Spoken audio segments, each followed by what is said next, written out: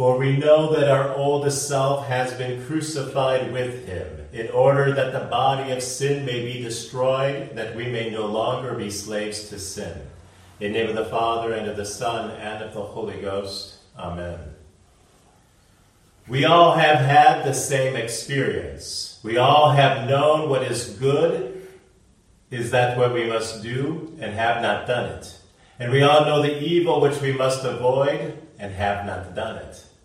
And have done it, For the ancient philosopher Aristotle, this problem was perplexing. If we know what is truly good, should we not always desire it? If we understand that something is in itself bad for us, should we not detest it?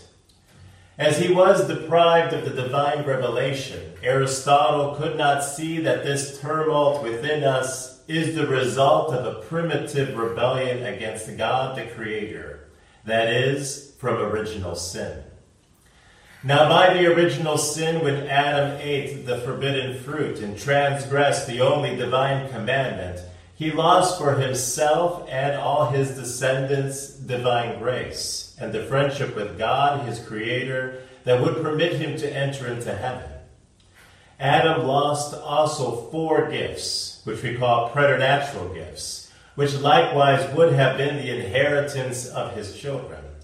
These 4 gifts were immortality, impassibility, infused knowledge, and moral rectitude. By Adam's fall, these gifts were exchanged for death, suffering, ignorance, and concupiscence. By Christ's passion and death, and by holy baptism, we are delivered from original sin. We are restored to divine grace and become inheritors of the kingdom of heaven. However, the preternatural gifts remain lost forever. We still die, suffer, have to learn the hard way, and undergo temptation through our concupiscence. Now this last one, concupiscence, is defined as a desire of the lower appetite or inclinations contrary to reason. In other words, it's not in our mind and in our will necessarily these things, but it's in our passions, our emotions, it's in our imagination, our memory, and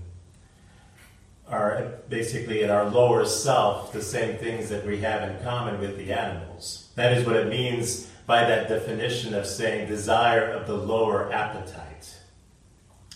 Now the Sacred Council of Trent, ever a beacon of light even in our dark times, states that concupiscence remains after baptism so as to give to the individual Christian the possibility to merit, saying, the Holy Council professes and believes that concupiscence, or the inclination to sin, remains in the baptized.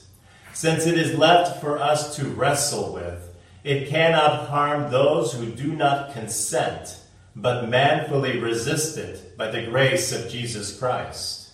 Rather, one who strives lawfully will be crowned.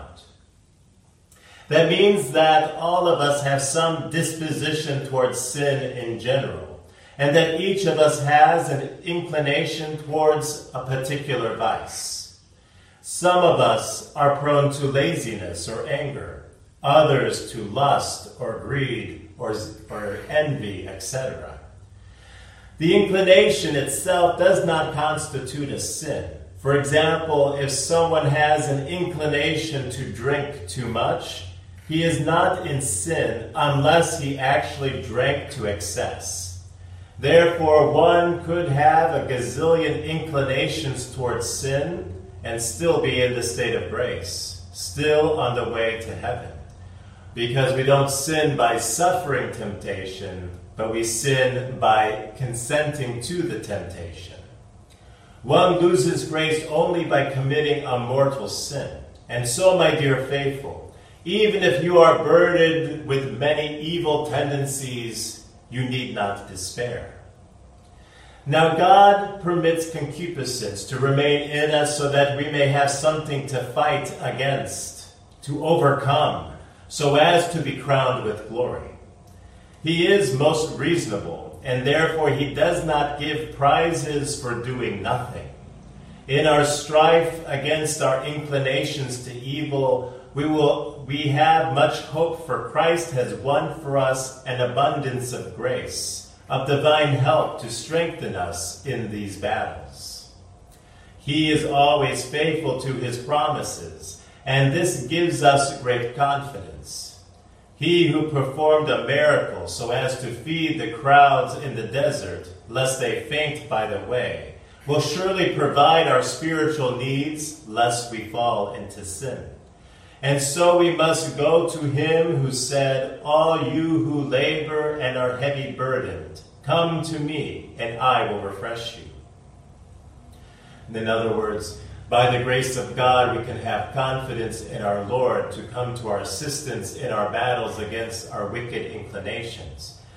But of course, we don't put that confidence in ourselves without that grace, because without that grace, we would not be able to resist those temptations. We would easily fall into every sort of sin, vice, and depravity. And so we place our confidence not in ourselves and our own efforts alone, but in the grace of our Lord Jesus Christ. Now, this truth that we have a concupiscence, and it's there that we strive against it so that we might be crowned with glory by God for our battles in our efforts to be faithful to him. This truth goes contrary to the world's mantra, "You are just fine the way you are," and even saying, "God made you that way," which would not have us fight and overcome our concupiscences, but instead to indulge them. And if the vice is against the sixth commandment, the world clamors that it be approved, and if contrary to nature, even celebrated. This is nothing more than despair and cynical pessimism. It is blasphemy to ascribe to God that which is evil.